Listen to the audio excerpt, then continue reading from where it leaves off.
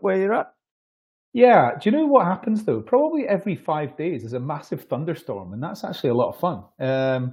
First of all, it's dramatic, and second of all, it really clears the heat, just temporarily, So Yeah, I think you're absolutely right. I mean, there's been some storms here as well, and it's not like mega downpour, but just take the edge off the heat, which is really needed. So yeah, it's a decent combo. Yeah, please, you're enjoying France, mate. Good to know. Good to know. Anywho, let's get on with the show. Welcome, everybody. It's Brainfood Live on air, bringing it to you every Friday, no fail, no matter where we are. And today is the inaugural Hamburg version of Brainfood Live. I'm broadcasting this live from a city I've never been to before, but I arrived in Hamburg earlier today, and I'm looking forward to spending the weekend here. Apparently, here's a factoid for you. Hamburg has more canals than Venice and Amsterdam combined. Wow. So it is a very seaborne, or should we say waterborne type of city, which befits a city that was once one of the major ports in Europe, of course. So very much looking forward to checking out the rest of the city, and I'm going to be meeting with a few brain fooders later on tonight for a few drinks after this show. Anyway, listen, everybody. Let's do a quick some sound checks as we always do. Let me know in the chat whether you can hear me okay. I have got my travel mic on, as you can see, so hopefully you can hear the audio fine. I think Adam's got a decent mic on as well, so let me know in the chat whether that's okay. We should be blasting this out on a number of live streams as well. So if you're watching this on LinkedIn, do let me know whether the audio and visual is okay, and we should be ready to go. Let me just quick check on LinkedIn, actually, because I have to do this on my phone because, of course, there's no multi-screen action here. Brainfood Live is very much a lo-fi show. Yeah, we are on LinkedIn as well, so that's good. Okay, fantastic. Well, listen, let's get on with the show. As usual, we need to thank our sponsors before we go any much further forward. And today, I think this is actually the first time this year that HackerJob have sponsored this episode. So I'm delighted to bring these guys on the show. One of the UK success stories to date when it comes to recruitment technology. Always a huge presence in the industry, always a huge presence on RecFest. You see their event, sort of their tent in the big event a couple of weeks ago is absolutely fantastic. So wonderful to see their contributions to the richness of the community. I'll tell you more about them, but there's no point because we can bring on one of the heroes of HackerJob, and they can tell us all about it themselves. So this is Sam Bertu, who not only is going to give us a sponsor message, but he's also going to fuel a lot of our conversation today with a lot of proprietary data from the HackerJob platform. Wrong camera. Yeah, half ahead of Sam. But that's okay. It's probably your better half, Sam. You know, the less face we see, the better, I think. Oh, there he is. What a good-looking lad. How you doing, mate? Yeah, very good. Very good. Good to see you again. Nice to see you, Adam. Thanks for having me. Second time this year as well. No worries. You're always welcome, Sam. Your chat is always above average, mate. Do you know what I mean? So wonderful Solid to have 7. you on. That's it. 6.5. Tries hard. But listen, Sam, we're going to bring you back to talk about the data. But whilst you're here and on screen, now is the time to tell the audience, who is HackerJob? What do you do? Who should care about it? Yeah, absolutely. So we're a private marketplace at its core. So essentially, we flip the model and allow employers to connect with candidates rather than candidates to apply for employers. Largest technical audience in the UK, fastest growing in the US. We've got a remote presence of kind of 10% of our audience. And then we have some borderless products as well. So brand by HackerJob. And newly released this week is our new DE&I suite. Literally went live yesterday. We've got the full public launch coming afterwards, but I will drop the link into the chat. Hopefully that's all made it there. As I did, I saw Claire Bush say tuneful Sam. Maybe that's a LinkedIn tick you can give me on that. I'm not sure what that's related to. Maybe I'll sing a tune at the end of this. But that's, the rundown of HackerJob top to bottom. And as I say, recently released this DE&I module, multifaceted tool, empowering that insights. And I think the advantage that we have reverse marketplace. We understand why candidates don't want to apply for you, and then we can break that down by gender, ethnicity, neurodiversity, sexual orientation, support needed, like lots of different demographic groups, and kind of power your recruitment funnel, not just on Hacker Jobs. So yeah, really, really interesting move from us.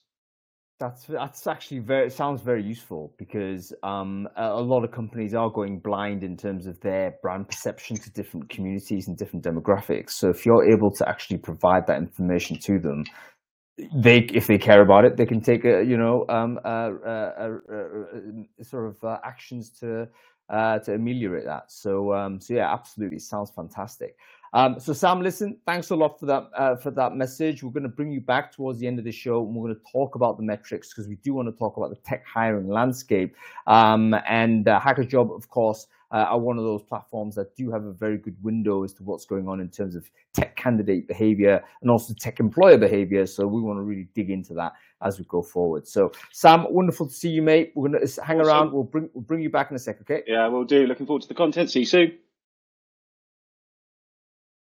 Cool. Remove Sam from the chat. It's going to be very interesting. I didn't realize they actually had that module, but I really like that kind of additional service that you might be able to provide, because companies can only embrace that type of availability of intelligence. Anyway, let's review the newsletter real quick. Adam, did you read it last week? If you did, what was interesting, mate? Yeah. So the first thing I wanted to point out was Josh Burson's white paper. I don't know what you call it. Information on artificial intelligence and the use of artificial intelligence in HR technology products. I thought it was very interesting the way that he segmented the into three different sort of levels of AI, if you like. The first one he described as emerging AI, which is really simple artificial intelligence that can be used for analytics and data management, allowing companies to generate like simple recommendations like pay adjustments and things like that. He describes that as bolt-on AI features which don't really change the underlying architecture. I'm not entirely sure I'd describe that as emerging AI, because emerging AI to me sounds like something that's got massive potential and still isn't yet, is just something that we're starting to discover. I think that's not really the description I'd give it, but what he means is really very simple elements of artificial intelligence, things that have been around for a long time. And then the second one that he talks about is what he's calling first generation AI. So it's AI that's built in his words.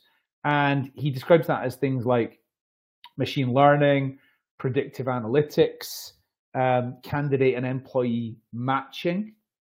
And then he talks about second generation AI, and that's products which are built on AI from the ground up, data-centric solutions where they've maybe defined their entire product around the data that they are managing and analyzing. And he's talking about things like neural networks, deep learning, large language models. And he's referenced a few companies in HR tech that would fit into that. One of the quotes that really stuck out to me was second generation systems can amass hundreds of millions or billions of employee profiles.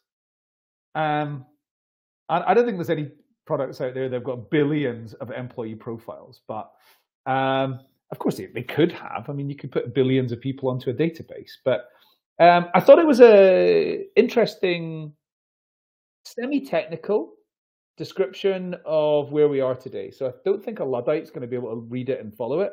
But I think if you already know a bit about artificial intelligence, you're going to be able to read that, and you're going to find it interesting. I didn't agree with all of it, but I certainly, found it useful.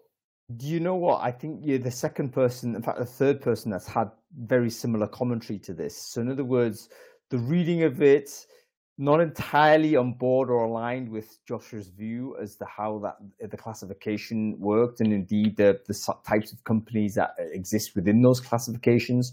But it's worth the read because at least he's give it a go to try and describe that landscape as it is.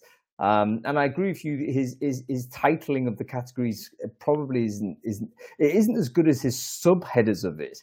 So I thought his subheaders was actually much better. And the way he basically described it was, look, you have a bit of software, it may have AI added onto it, which these days might be any kind of software, because there isn't any kind of HR tech that isn't trying to bolt some AI on top of it. That's just a normal thing that all of us are seeing. Then he's talking about AI is built in. So this is not a bolt-on, but actually it's natively baked into what the product is all about. So you might see a few, the matching products and so on have always had something akin to this. And then what he calls the second generation, which I think, maybe better language for recruiter community, is that the latest best thing, so to speak, will be it's AI first. It's basically, it wouldn't have existed at all without the AI. AI is not a component. It's the whole thing, and the technology is being built around the language models. So that's, I think the subheaders are actually superior in terms of its descriptive power compared to his the headers. But yeah, that's worth wrestling with. Do read the post. I agree with Adam. It's not necessarily easy reading, but you know what? This is technically complicated, and we recruiters need to start swimming into slightly deeper waters here. We can't sit here and be spoon-fed on it. If you can't understand it, pipe it into ChatGPT and have it dumb it down for you. But go and have a read of this. I think it's quite an important document. Like I say, you can disagree with it after you read it, but go and read it. Okay. Buffer have produced an update on how does the LinkedIn algorithm work in 2023. The summary is it's about 3 important things: relevance, expertise, and engagement. Relevance being, if you write about how to shear zebras, then people that are in shearing and are in I've got some sort of relationship to zebras will see that content.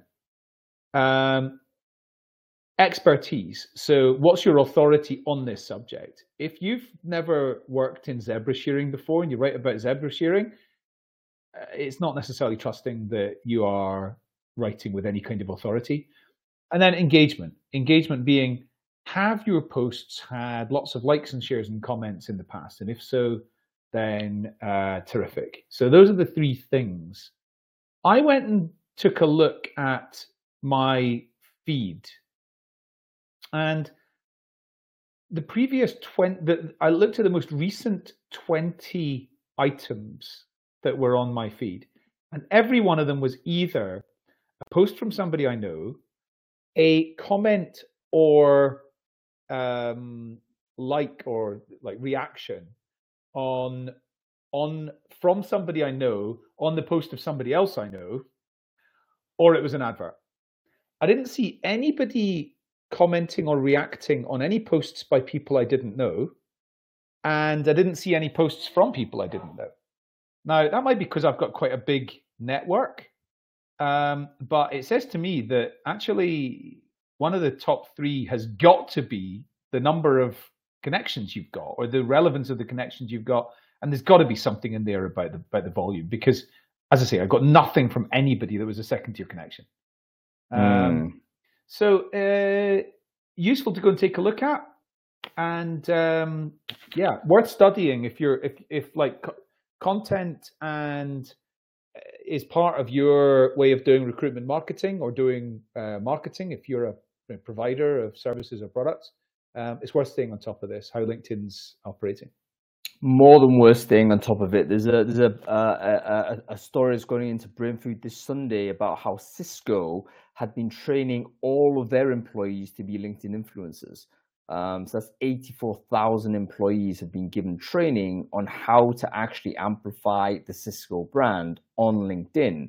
And having gone through this exercise, they're reporting things like, on aggregate, they've been able to cut time per hire as an average by about 5 days across the entire piece.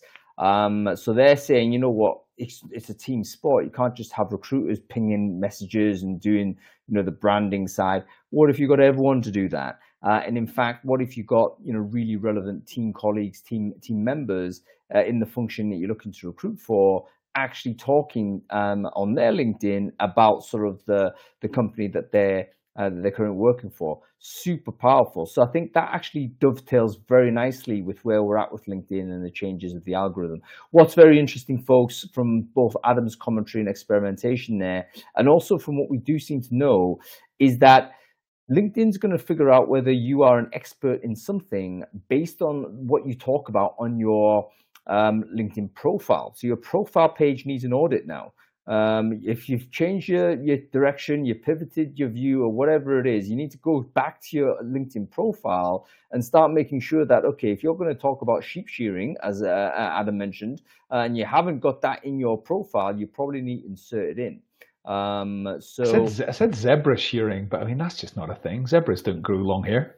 They don't grow long hair, and I wouldn't try and get a handle on them. They're very vicious creatures, mate. Okay. I don't think anybody's going to survive that. But anyway, I would do it. I wouldn't do it. Anyway, we're going to be talking to Andy Foote about this in 2 weeks' time. He's done tons of research on this. Andy, of course, is one of our favorite guests, a LinkedIn expert, and we're going to just give him a one-to-one. So it's just me, Adam, and him. We're going to talk this through. So make sure you sign up to that and keep abreast of it. I do think that's relevant for everybody. Okay, give us one more, Adam. Well, two quickly. Oh, right. One. Quick. Okay, so one is, because the fourth one could be quick. The third one is McKinsey say that world superstar cities' vibrancy is at risk. I mentioned 2 weeks ago that the population of New York City is down 5% and San Francisco down 6% since the start of the pandemic. And McKinsey's added more information to this. So attendance in offices in metropolitan areas is 30% below pre-pandemic levels. Footfall at stores in metropolitan areas is down 10 to 20%. So there's less people actually going in to go to shops. And demand for office and retail space by 2030 could be as low as 30% less than 2019 levels. So they put some recommendations in there around what cities should do, developing mixed-use neighborhoods, making buildings adaptable. And I'm already seeing evidence of this happening, which is really good, where a company is got... Do you remember Bugsy Malone, that movie back in the 80s where... it's all kids, right? Yeah, Jodie Foster's a kid, and everyone's like gangster kids, basically. That's right. And so it's like, wild party, and then the cops walk in, and then all of a sudden they can flip over the bar tables, and it's like, I don't know, a library type of atmosphere or something like that instead. Yeah, well, I'm seeing buildings doing that already, where up until 5 o'clock, or up until 8 a.m. they're available for something, and then between 8 and 5 p.m. they're available for something else, and then at 5 p.m. it's like flips over and it's a completely different thing again. And I think that's what's got to happen. So yeah, it's a shame, because I really, really love mega cities like New York and London. And I think I was with you a few weeks back, and I commented on it. Feels like there's less people, and I said it could be 25-30% less than what I would have expected pre-pandemic. Glasgow feels like it's about 50% less in the city centre. Seriously. And so, yeah, interesting to follow what's going on in this as well.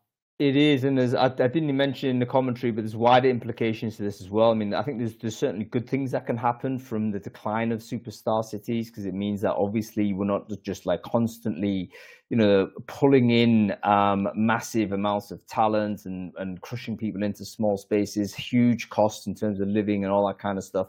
All of that's resulting of these gravitational pull of these big cities. I don't think it's a particularly healthy thing to have them.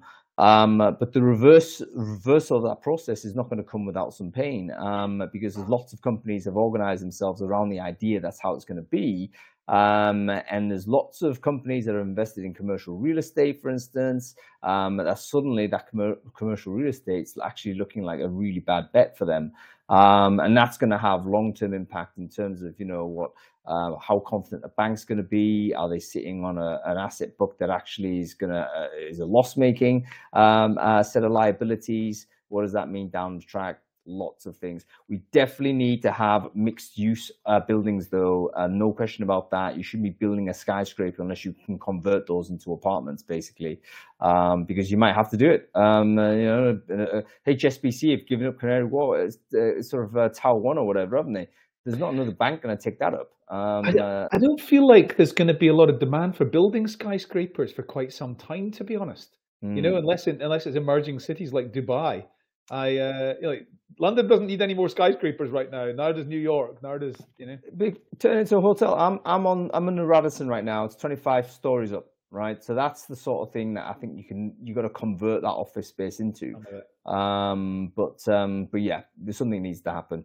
All right, give us one more, mate. Very, very, very finally, I saw a really, really, really brilliant 2-minute interview from Vicky Saunders, who was head of employer branding at some major organizations in the UK. And she's described the difference between employer brand, recruitment marketing, and EVP in a very easy to digest chocolate-based analogy. See what I did there? Easy to digest. And you got to go and look at this. If you want to be able to describe what's the difference between these things, then Vicky's analogy is the best I've ever heard. Very, very simple. Yeah, and I've just shared the YouTube link into the chat stream there, so please take a look. Vicky had a really good analogy, and as I say, Mars bars are a bonus. Oh, by the way, Steve Jewell, you recruit in the real estate market. You know what? I'd be really interested to know what you're seeing in there, particularly in the commercial real estate sort of sector. If you do any work there, it might be cool to have a show based on this. Okay, let's accelerate into this conversation. Tech hiring landscape. What does all that look like? You know what? We're going to bring on some of our guests immediately. But before we do that, I actually need the guests to do me a favor because I can't identify you easily from the UI that Crowdcast is giving us. So who do we bring on first? We need to bring on Bharat and we need to bring on Matt Doyle. Can I see them both? Can you both put a chat comment, please, into the chat so I can find you easily? And then I'll invite you both on. Actually, I can see Matt from here. So let's bring him on here. That's great. Where is Bharat? I'm sure he commented somewhere. He did, didn't he? There he is. Bharat. Commented. Does he come back? Right at the bottom. Yeah, got you. I mean, that's crazy how they screwed this, man. So just to explain to people who don't know what I'm talking about. Basically, there's about 100 people watching the show, all of whom could be invited on screen, by the way. However, the only names that are displayed are like 20 names, which seem to be fairly arbitrary as to how they're ordered. Maybe on when they're logged in. There's no search function. So if you're not randomly in that 20, I won't be able to pull you in. 293, quite right, Nathan. Okay, so I've invited Matt. I think this is him. Yes, it is. Hey, it's Bharat. How are you doing? Bharat and Matt. Okay, wonderful. We've got you both on. Let's go to you first, Bharat. Can you quickly introduce yourself? Who are you? What it is you do? Hey, everyone. My name is Bharat, and I'm a tech recruiter at Meta. I've been with Meta for about 3 years, more than 3 years. And before that, I used to recruit in India. And I've been in the recruiting industry for almost a decade now. Fantastic. And you are now based in Germany, aren't you, Bharat? Is that right? Yes. I am based out of Germany, Aachen, Germany. Amazing. Did I tell you, did I bore you once that I actually lived in Aachen when I was a small boy? I think I did, didn't I? Anyway, great to see you, Bharat. And we've got Matt Doyle here as well. Matt, great to see you. Can you quickly introduce yourself? Who are you? What it is you do? Hey everyone. Matt is my name. I'm the Senior Manager for Technical Recruiting for Tenable in EMEA, so recruiting primarily in Dublin, Paris and Tel Aviv. About 20 years recruiting experience all told for my sins, about half and half agency and in-house. I'm really a financial services agency recruiter who's been masquerading as a tech recruiter for the last 10 years. So there you go. been faking it so long, Matt, that you know what, you've forgotten who you truly are, which is loving accountants and getting those guys in. But okay, let's get talking with this, guys. Tech hiring landscape. You know, we hear a lot of I think we all ambiently sort of hear the situation. It's not been great year, but from the perspective of companies that have previously hired aggressively for engineers and now perhaps not doing so much. What are you seeing in terms of candidate behavior? Have you detected any changes in terms of applicant flow, for instance? Are developers more keen to get involved in job posts that you've posted? Or is it the case that actually they're feeling fairly relaxed about the situation out there? What are you reading in the market to date in 2023? Let's go to you first, Bharat. So the good news is a lot of these companies have started hiring, but in very specific niche areas. I've just opened up a bunch of roles, but for specific location. Now, before I talk about the candidate side of the mindset or the response, I just want to bring in a couple of pointers where, from the company side, the first thing is companies now have realized that it is difficult to let go of people in Europe. And that is having a direct impact on where they want to hire and how quickly they want to hire. And the reason for that is a lot of these tech companies, when they announce that they are letting go of people, Europe seemed to be a big problem for them. The November layoff that happened, Netherlands is still not done with that. The April or March layoff that has happened, Germany is still not done with that.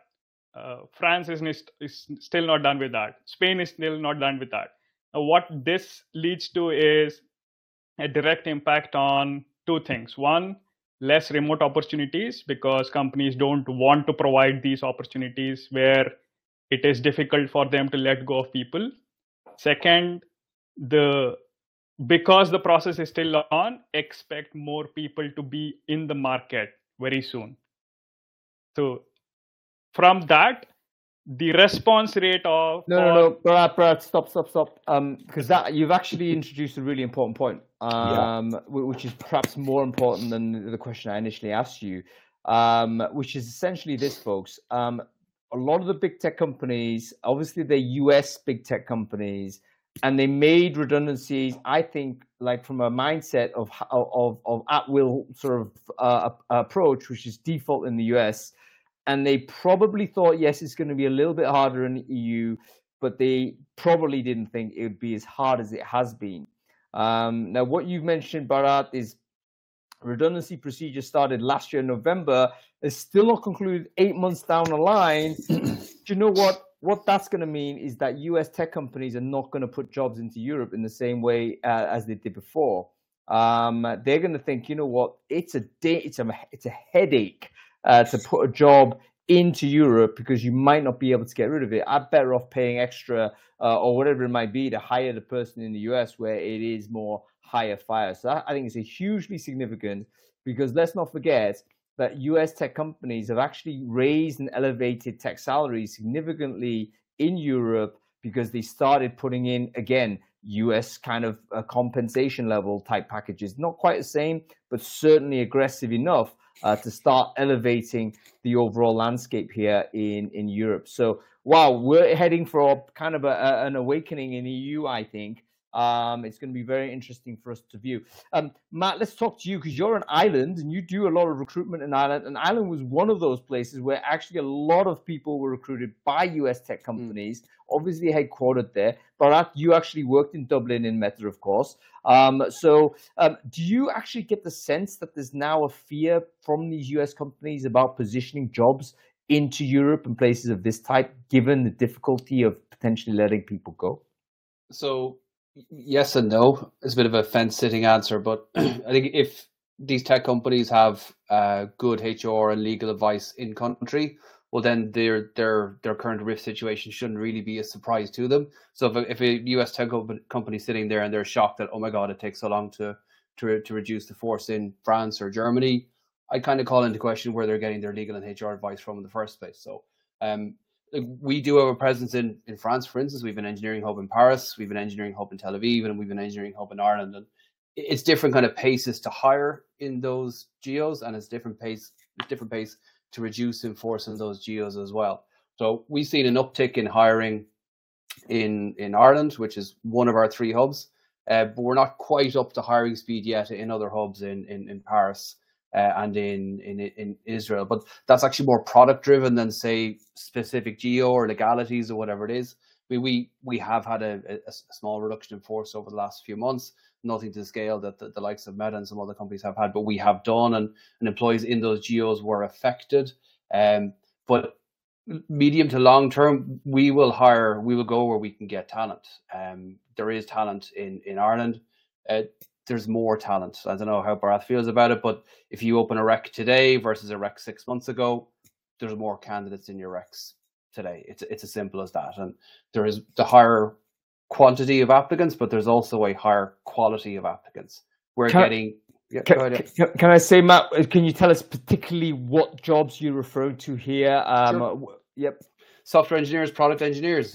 We want back end, front end, full stack, staff up to staff level. So we want hands-on software engineers working on public cloud SaaS products. So we're recruiting for as good an engineer as Bharat is for Meta. So.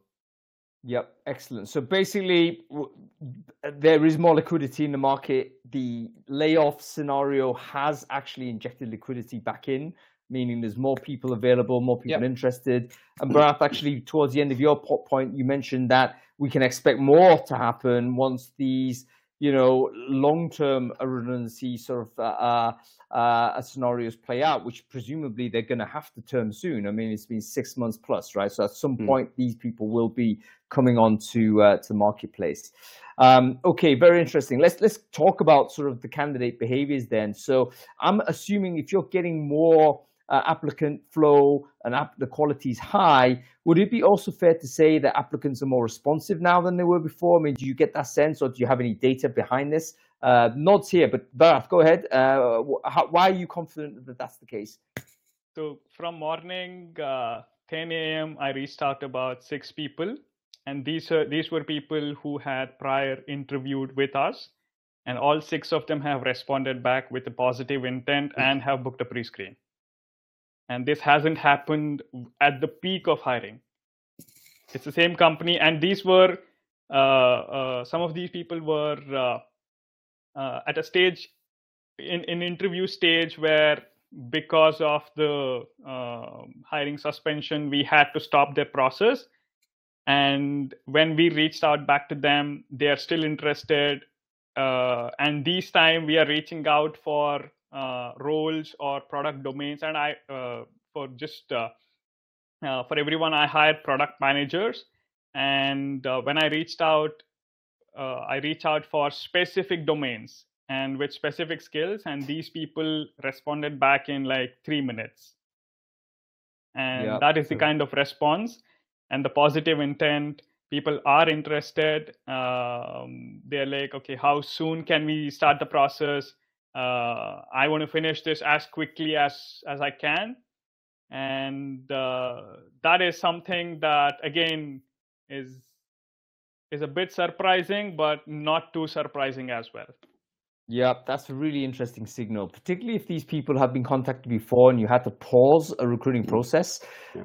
I can imagine a lot of people who have been in that situation actually, potentially ignoring a secondary solicitation, because it's like, oh, how dare you put me on the shelf or whatever, Back in the day where there was an abundance mindset, you might actually have a very negative approach to that. But very interesting to know that they were open and, in fact, very, very responsive. Folks, if you're recruiting tech people today, what are you finding? Is your experience comport with what Bharat is kind of reporting here? Are you getting quick and enthusiastic response from your outreach to tech candidates? I'd love to hear your comments. Let me know. Matt, what are your thoughts on this?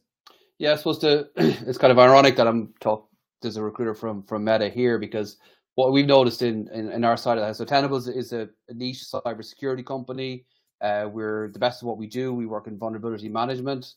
Security engineers want our product. They need our product, but we don't really have a big profile. People don't really know in the grander tech SaaS space really who we are. You will do after this call, hopefully. But what we have today is I have ex-FANG, apologies for using the acronym, but I have ex-FANG engineers in all of my recs.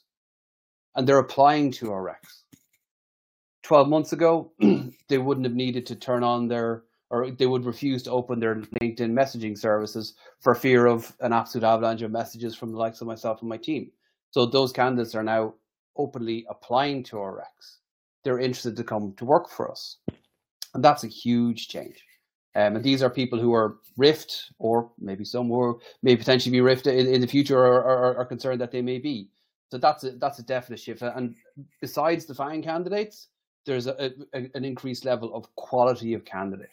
Companies that we would have targeted in the past, so we like engineers from X, Y, and Z. Let's go after them again. They wouldn't talk to us because they were inundated with messages anyway.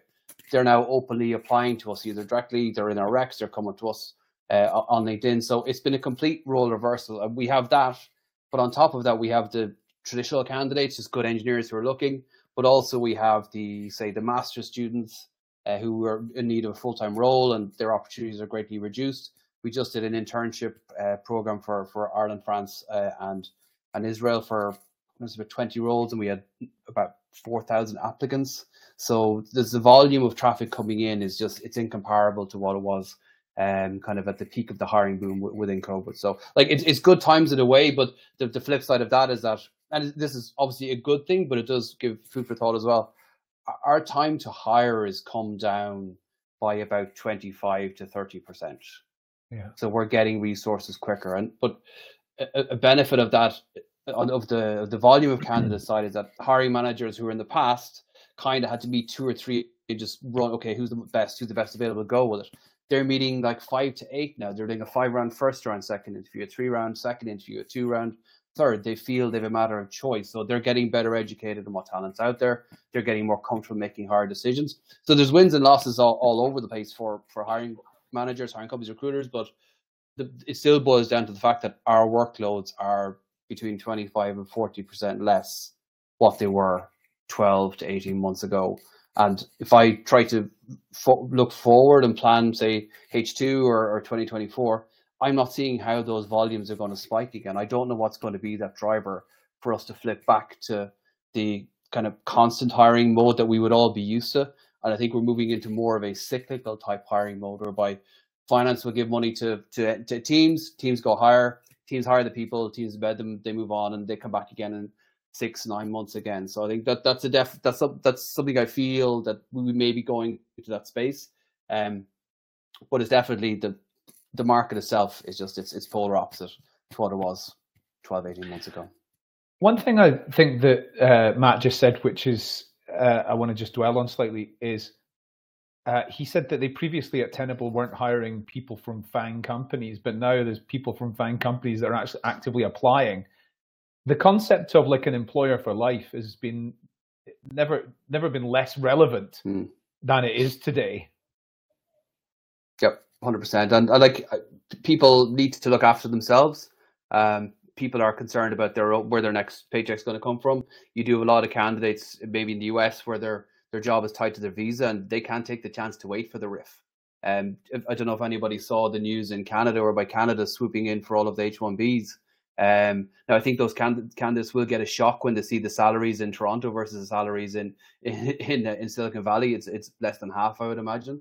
But these people are in an awful situation. You move or you go home, and the money they've spent to get themselves where they are, the effort they've gone through, they don't want to go home. So you really have to, and I don't blame them for looking after themselves and putting themselves first. So you're right, Adam, that the concept of job for life, or that side of longevity employer, you can really see it moving out of the market on the candidate side. What's also true as well on this is that I think prior to this period of obviously financial retrenchment, the FANG candidates probably had sort of considered themselves only thinking about a very, very small number of companies that they would potentially work for. Yep. Because it's very difficult to compete with Facebook. Maybe only Google could do that. And if it's not Google, then maybe only Amazon could do that. If not that, maybe only Apple could do that. But now it looks like perhaps that branding has kind of been kind of broken in a way because of the size of the reduction of force that we've seen. And everyone is thinking, you know what, maybe it's not the only destination to be a part of. How does that complicate your recruitment work, Bharat? I mean, do you now need to sell Meta a bit harder, or is it still got a huge cachet given, you know, what the company is? You know, it is obviously a game-changing business with lots of innovation, lots of brains, and of course, still lots of financial firepower. I should imagine the compact Meta is still probably market leading, regardless of what sort of whatever retrenchment has occurred. So the obvious questions will come with respect to, okay, you just let go of people. Why are you hiring again? All of those, which can be answered. We've been very vocal about where we have let go of people and what we are trying to going forward. The quarterly results kind of speaks every day the same language. And now that we are big on AI, everybody knows about that. So when we go back and say, hey, we are looking for someone with machine learning, artificial intelligence experience, they understand, okay, this is a company priority. So this is not something that is a short-term gain or short-term product that they are trying to build. It is for the long term. It is for that the fundamental product that they want to build where money will come in. So this helps. Also, we can always say, hey, because of certain decisions, yes, we had to let go of people, but then we have added value to everyone. There is about 700% rise in the stock price. That is usually a good sign of the company growing, everybody trusting. So that helps. So, but you will always find people where they're not too convinced. We can only do so much. No, I hear what you're saying. It is kind of going to be not that difficult when it comes to selling Meta as a product. Especially a couple of days back, we open sourced our generative AI model. When you're doing things like this, people want to work in those spaces. Yeah, I think Meta's, in other words, what you're saying is the brand is still powerful. I think that's probably true with all of the FANG type companies. But what may be happening in the mindset of the engineers is that they're no longer exclusively thinking of that small group and investigating other businesses, maybe particularly businesses in sectors like yours, Matt, that, you know, they can see there's going to be, you know, a robust future going forward. Okay, folks, we're going to have to move on because we've got loads of people to bring on. Let's leave final question to Matt and Bharat on this. I'm a tech recruiter. I'm still recruiting for engineers. Is there anything I should be doing differently given what I've seen in the market, what you guys are seeing in the market right now? What should we be doing if I'm a tech recruiter today? Any thoughts on this, Matt? Go to you first. Cross train. The standalone specialist in HR / recruiting it's not long for this world, for want of a better phrase. I think particularly if you're a small to medium sized company, you need to be upskilling in HR, you need to be upskilling in comp, you need to be upskilling in, you know, back office HR operations systems. You know, if all you do is tech recruiting, you need to put more armory in your tool belt. I've told all my team to do it. I've encouraged them all to go away and learn and upskill. We just can't be a singular type of recruiter anymore. The market will pass us out. I barely survived the 2008 recession because I had to stop being a banking recruiter because of the 12 banks in Ireland at the time, 9 of them are now gone. So it disappeared. So you have to be able to innovate. You have to be able to do other things. Yeah, very interesting. Good, solid advice there from Matt. How about you, Bharat? What's your thoughts? A tech recruiter, what they should they be doing? Same thing along the what Matt said. Learn new technologies and try and learn how you can implement that in your day-to-day life. And also, as a company, we are no longer restricted to just one particular role.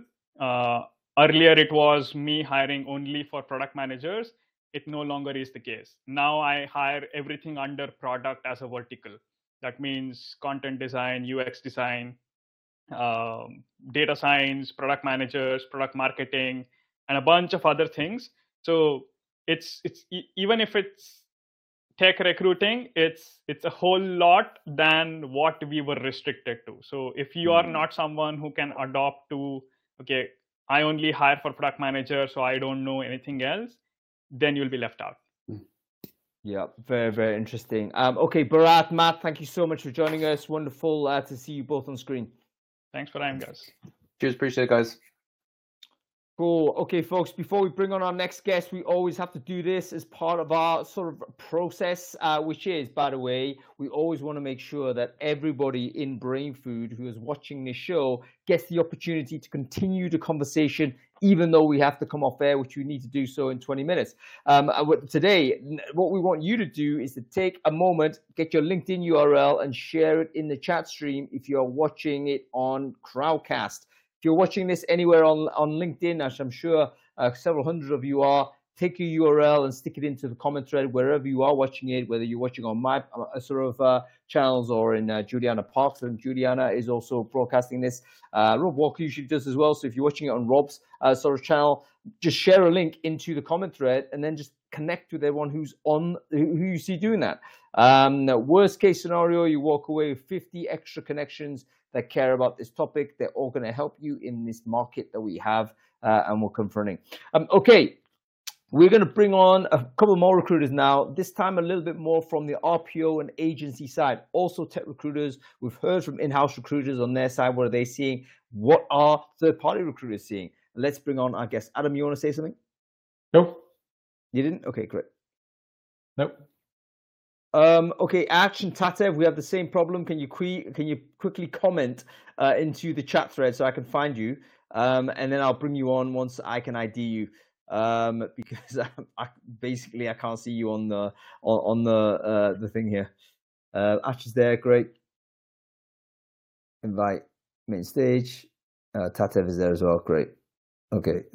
Too many people have commenting now. I can't bring them on. I might accidentally bring Lee Candioti on, which would be a disaster for both. That would be great. It would be a disaster. Perfect. It would be a disaster for both and Lee, because he's refused many times. But he might accidentally say yes to it. Just do it. You gotta just keep inviting him. One of these days, Lee, we're gonna get you on, mate. One of these days. There she is. Ash, how you doing? Hey. Wonderful to see you. I like your hair, by the way. It's a lot longer since the last time I saw you. I think it's sushi. Yeah, I need to go to a hairdresser soon. No. I think it's great. It seems to grow bigger and out. That gives drama, you know. This is good. Okay, we have Tatev as well. Great to see Tatev. Hey. And of course, Ash and Tatev, you know each other really well. Yeah. Okay. Yeah. Let's do some quick intros. Ash, can you quickly introduce yourself? Who are you? What it is you do? Sure. I'm a senior tech recruiter. I'm with Level Up Ventures. We are in Amsterdam, hiring throughout Europe, but mainly focusing on Netherlands. And, yeah, that's me. Fantastic. Tatev, would you like to introduce yourself? Who are you? What it is you do? Did she hear me okay? Yeah, sure. I'm Tatev, a tech recruiter, and eventually the CEO of Mittel. Can you hear me, guys? Yeah, it's a little bit choppy, but I think it's okay. Go ahead.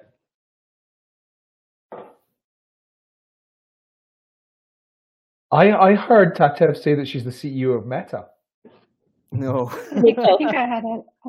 Yeah. No, not the Meta. No, the Mittel. It's a tech recruitment agency in Armenia. We operate in Armenia, Europe, and US. Yeah, that's right. And both these guys used to work together, by the way. But Mito, obviously, and I want to get the view from sort of the recruitment agency stroke up your side. We heard from Matt, we heard from Bharat. They've got the inside view. I think it's very, very interesting. However, they're not the only people that recruit for tech people. And what is the reaction to advertisements placed by recruitment agencies, for instance? Are candidates speaking to third-party recruiters these days? What are your thoughts? Let's go to you first, Ash. When you're posting an advert, are you getting inundated with responses? What are you getting? What's your feeling? I think the picture is quite similar, because we're seeing a lot of applicants and qualified ones as well. Even for the executive roles, you get it hurts my heart to reject the candidates that are qualified. And a couple of months ago, I will be just hoping for those kind of candidates to reply as a passive candidate, but now they are just replying on their own, and there is so much choice. But something that I've noticed, and I think I've heard that from a lot of other consulting recruiters, is that the number of roles overall in the market is just going down. So the roles recs out there, it's just less than it used to be before this year. Yeah, that's what I see with the advertisements. Okay, that's really interesting. So again, basically the quality of candidates is very high. And Adam, I know what you're thinking on this in terms of talent pipelining and talent pooling and so on. Here's a huge opportunity for companies that have some sort of capacity or system to do that, because right now we have a load of candidates that essentially are active and interested in having conversations with recruiters. And this seems to be like quite an episodic moment. It's a moment in it's a rare moment in the decade, so to speak.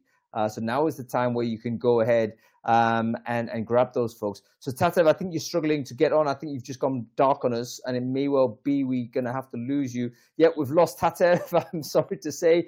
Okay, Ash, you're going to have to just deal with it yourself.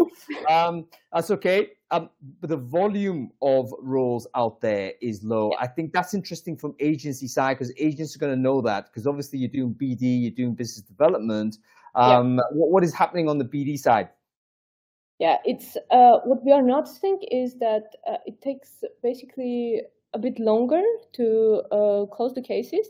And I'm seeing this on the recruitment side as well. Hiring managers are seeking more reassurance, extra stage, and extra conversation before they are ready to invest into the hiring. It seems like it just become more weighted to invest even on one FTE, which is a bit surprising. But I see it's going to change a bit on the short term. So yeah, I do agree that it's a unique moment that we need to grasp and pipeline those candidates so that we have access and build a relationship before it's too late. I've just thought about a Brainfood Live topic, which I really think is a good idea. Like, how do you have conversations with great candidates where you don't have an immediate opportunity? What is the sort of conversations you can have with that person in order for that relationship to be built? Because those people may be in a stressful situation. They may sort of be, have urgency in the job search. You may not have an option to give them right now, but what can you give them to support them in such a way that they actually would be very, very welcoming to future interaction with you? First thing is, of course, empathy. Like a lot of people that are getting laid off or they are looking for a new role and it takes months and months to get a new one. It's a stressful job out there. So it's first thing you do is just to feel their pain and talk about that. And I'd say that if you asked this a couple of months ago, I'd say that I will talk with everyone, but now it's just not the case. You don't have the luxury of talking to everyone on the call. You just pick the people that you are most probable to have roles for in the future, and you jump into a call. Do you explore what exactly is that they're looking for? And then you just stay in touch. But of course, empathy is a big part of it. So to feel their pain. Yeah, I think so. Just show a bit of human touch. We had this conversation in a Brainfood Live a couple of months ago when we talked about the psychological impact of being made redundant. In that case, you were talking specifically about recruiters, but some really interesting insights emerged from that. And of course, that applies to anybody who is currently involuntarily a job seeker. So not just at all, I'd say. Yeah, it's difficult. No matter how bravado or confident you might be, it's very hard when your company that you've worked really hard for has said, listen, we're going to have to let you go. I mean, that's a rejection. That's a deep rejection. It's very painful. Tatev, I think we're back and it looks pretty solid. So let's try again. Yeah. What are your thoughts? Let's do that. What are your thoughts on the BD side of things? In terms of the volume of requisitions you're getting, is there any sectors that are particularly low or lower than they were? Any sectors within tech that seem to be a little bit more robust? I will agree with Aj that it was hard on the part of the BD, because right now when the companies are paying you to find a candidate, they are expecting you to do an exceptional job. Like they are expecting you to give them the candidate that doesn't exist in the market sometimes. And when I was like doing a helicopter view, I was first on in the beginning of 2023. I was thinking that we don't have any roles to work on, but when I was doing a helicopter view, I just understood that we do have the positions to work on. We just don't have the serial positions we used to work on, because the bigger companies, they stopped, they did the hiring freeze thing. And right now we have positions that are like exceptional, or the companies were giving us the position they had hard times to fill in. So our metrics of recruitments have changed drastically. I've been trying to like put on my fingers on the pulse to like do data-driven recruitment. And it was so hard because we had a case when we closed the position of a VP of engineering within like 16 days, which is crazy, right? And we had a position that we closed within 9 months. We literally were pregnant with this position. So yeah, so things have changed a lot, and companies' expectations have changed a lot when they give the roles to the recruitment agency. Okay, that's a really interesting insight here. So potentially the KPIs, the measures of what we thought were good, we need to review all of those because we're in a different marketplace now. And what was potentially, 12 months, 18 months or so ago, what was a reasonable time to fill number, that may not be the right number anymore, because let's say there's more candidates, they should be easier to fill. For instance, the 16-day close that you mentioned, and also both Bharat and Matt beforehand were saying, look, we're doing it quicker because there's more candidates. I think, Ash, you mentioned that the hiring managers were also keen to maybe put additional stages in. So they're actually, even though time to fill is quicker, there's actually more stages because the hiring managers feel there's more choice. Perhaps they no longer feel as pressured to make rush decisions, which I knew they were before. I remember the best practice advice we were giving 18 months or so ago is like, look, don't wait for candidate number 2. If you saw a candidate that was good enough, you got to go ahead and hire this person and take them off the market.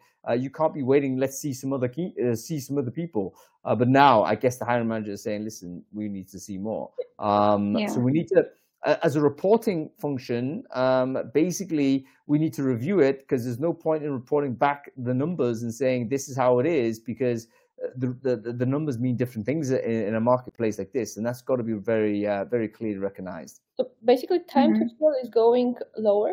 You have less days as a benchmark and as an average as well. But also, I see that applicants per role is going higher, as I mentioned. But something that I was thinking about this topic and reviewing the last year, basically, I noticed that it is not becoming easier to find the scarce talent. Like, if you are looking for a really exceptional engineer, it's still a competitive market. When it comes to the offer stage, they still have a counter offer. They still have other offers on the table. I wouldn't say the offer acceptance rates are insanely better. It's maybe the same, I'd say. Very, very interesting. So the super in-demand candidates will always be super in demand. I remember having a conversation with on another panel, and the guy said, that for that elite talent, there never is a recession because they're always in demand no matter what the situation. I think all of us can agree that is the case. So maybe the number, don't be too disappointed, I guess, if the offer acceptance rate isn't necessarily higher, because that person is attractive to others, and they're gonna have options, basically. Very interesting. On that, Hung, I don't think there's ever been a more important time for people to deeply consider what skills they've got to go and develop, because we are losing the demand for lots of skills very fast as technology is taking over what people do, whereas we are also in real scarcity for, as Ash just said, for certain jobs where there are not nearly enough people to do them. And I think the decisions that people make when they're 16 years old or 21 years old or whenever they leave education have never been more important. Yeah, I'd say also the ongoing self-development. It's never been more important because it's moving too fast. Agreed. Well, as we move on to the question, let's talk about this because we've got to move on to get Sam back on. Any advice for agency recruiters? What should they be doing for their own? Firstly, two questions: what should they be doing for their own businesses in terms of optimizing the current situation, and what should they be doing for themselves to make sure their careers are rock solid? You go first, there, Tatev. In case of self-education, I think it's a good time to build some relationships because we have some free time and more free time than we had the last year. And it's always good to build relationships with potential candidates because when things get better, I believe that the situation is not forever. And when things get better, I think those connections will be useful to hire them in different companies. As for the personal part, I think hang on there, recruiters. Try to survive because I know it's hard for agency recruiters to stay in the line, and I think that's it. Yeah, it's almost like having the confidence to do that relationship building, even though there seems to obviously there's massive pressure for agency recruiters to always have deals coming in. We've got to get mentally strong with that. Okay, Ash, how about you? Your thoughts? Yeah, I think those are channeled into one. I'd say for personal and company consulting side, I'd really recommend investing time, not necessarily money, by the way, but time into your toolbox. It's not only getting onto the next shiny AI tool, but it's also revamping how you do pipeline. How, for example, now we are updating how we keep the candidates in the CRM, in the ATS of ours, and it's really, and we are saving in the meantime, which is a fun effect, right? We are changing, we are making better our toolbox, and we are saving in the meantime. So my advice is to invest time into the toolbox of personally yours and also your companies. Yeah, very, very interesting. Thank you, Ash. Thank you, Tatev. Appreciate you spending some time with us. Wonderful to see you both. Good to see you. Bye. Very interesting. Okay, we have to bring Sam back on. Someone wants to come on stage. Who's this? Is it Lee? Is it Lee Candiotti? No, it's not. Whoever it was, there he is. It's Sam. There he is. We bring him back on. One of these days, Lee. All right. Let's see what Sam's got to say. It's been really interesting hearing from all of those recruiters. I think that gives us a little bit of sense as to what is going on outside. I think all of us kind of feel it ourselves, but it's useful just to get different testimonies in to figure this out. But Sam, you've got some data for us. Or do you want to just give us the overview? Like, how many developers, firstly, are you talking about? What's the data set size? And can you give us some commentary on what you found? Yeah, I think when I'm looking at this, I dial back to where Adam was saying at the start, this kind of superstar city piece. So in 2021, 47% of placements were made in London.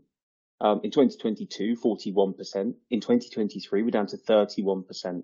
And we've moved from 57 locations to 84 to 117. So I think that is a really tangible long-term change in the way in which, organizations are. This is amazing data. So you're saying that on your platform, we had an excessive number of placements on superstar cities like London, for instance, but that has progressively trended down to the point now where there are many, many more placements in different cities.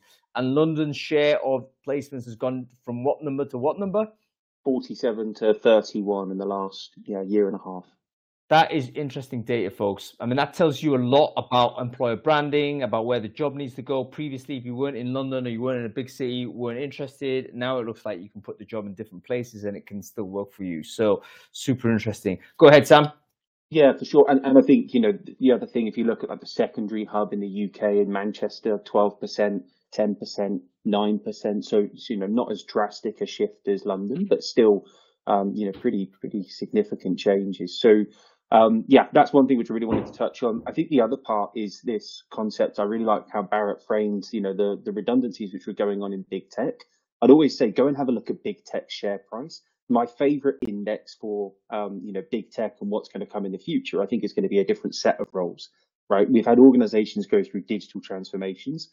We've had organizations move through that from, traditional businesses through to tech businesses. I think the next phase is going to be tech businesses through to AI, ML, led organizations. I think that's going to be the next big shift. So where that talent then sits, we see a lot of enterprise organizations that are still going through that transformation that are actually focusing on having evergreen roles. So we're saying there's less jobs that are posted. But I know of, jobs on our platform that's a mid-level software engineer that might have 100 requisitions behind it, where they're building and they're always on hiring because they know they're going to need back-end, front-end, cloud, etc. So I think that's another shift. I think the other part of that, of course, we're seeing a higher volume of applications. That's not just in tech roles, though. And part of that is driven by the market. Part of it is driven by the major players in this space.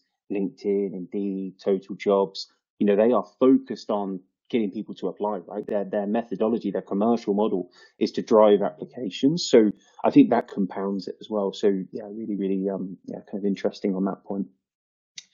And appreciate we're at time. I had a few bits and pieces to share. I think one thing on interview process, we're talking about hiring managers being a little bit more choosy. I think the entrance into that process from the technical screening stage through to final, we are seeing a change.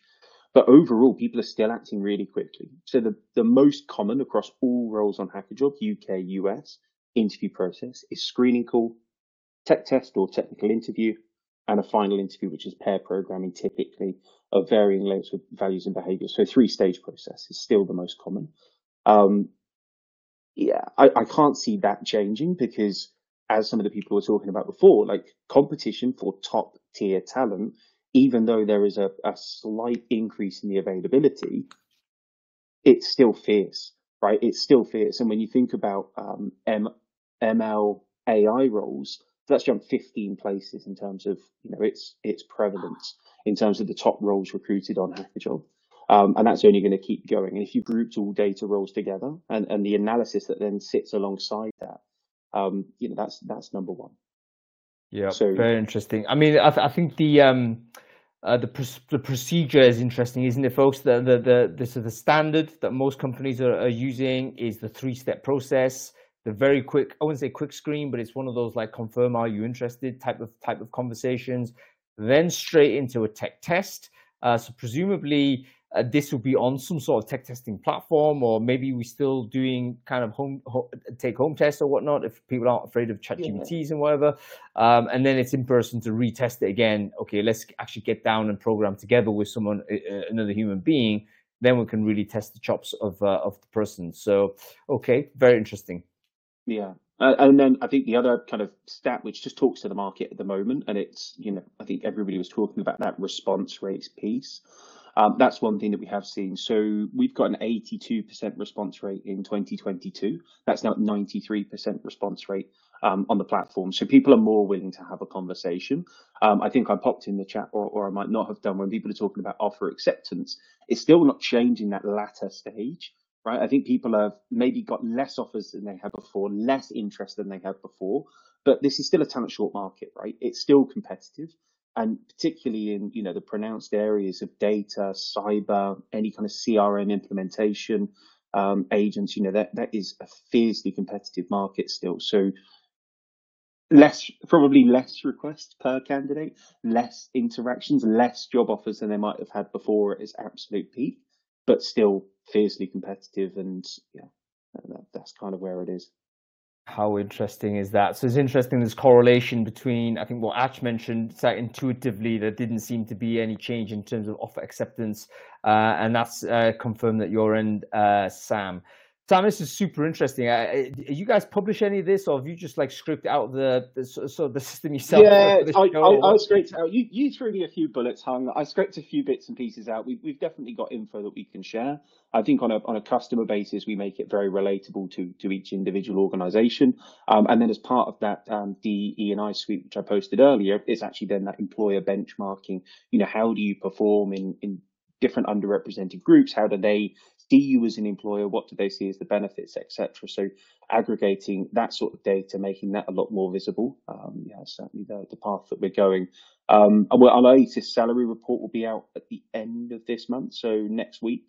And early views on that. Salaries are still increasing, but we're not talking, 20, 30% as it was in some areas, 18 months ago. Still faster than other public sector areas and other jobs, but not quite as meteoric as it was. Yeah, and by the way, Adam, I'll let you say something in a bit. But if people, I don't want to put any pressure on Daisy and her team. But are we interested in Hacker Jobs producing more content based on this data? Yes, no. Let me know in the chat. Let's put some pressure on now because we want to see this stuff. It's really important. Adam, you're about to say something? No. That's okay. That's fine. Okay, I think we have to close the end of the show. So Sam, thank you so much for your time. Wonderful to see you. I think everyone's going to be interested in the salary report as well. I don't know whether they can early register for that or whether there's any wait list, but if there is, why don't you stick a link into the chat stream so that people can go and take a look at that. We're over time, everyone, so thanks for watching. We'll be back, I think, next week, same time, Friday, 2 p.m. We're going to be talking about fully automated hiring. What does all that mean? It basically means, can we take the human out of the process? This is a thought experiment that we're going to conduct with Stan Vasovich. So this is not something we're recommending. We're just trying to test the edges of what is possible so that we can get a glimpse of what that future might look like. So Stan's actually prepared a presentation for us. He's going to roll through it. I might bring a few other people on board as well who've got opinions to be made that they want to make on sort of whether a fully automated process is possible, and then we'll talk later whether it is in fact desirable. Anyway, that's about it. Sam, wonderful to see you on the show. You have a very good weekend. Adam, great to see you as well. You have a very good weekend, sir. And I think everyone else, thank you for watching. I hope you've enjoyed it. We'll see you next time. Cool. See you later, Raz. Bye. All right. See ya.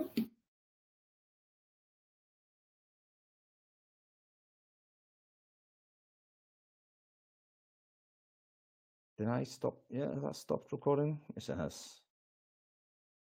Am I finished with live and broadcast?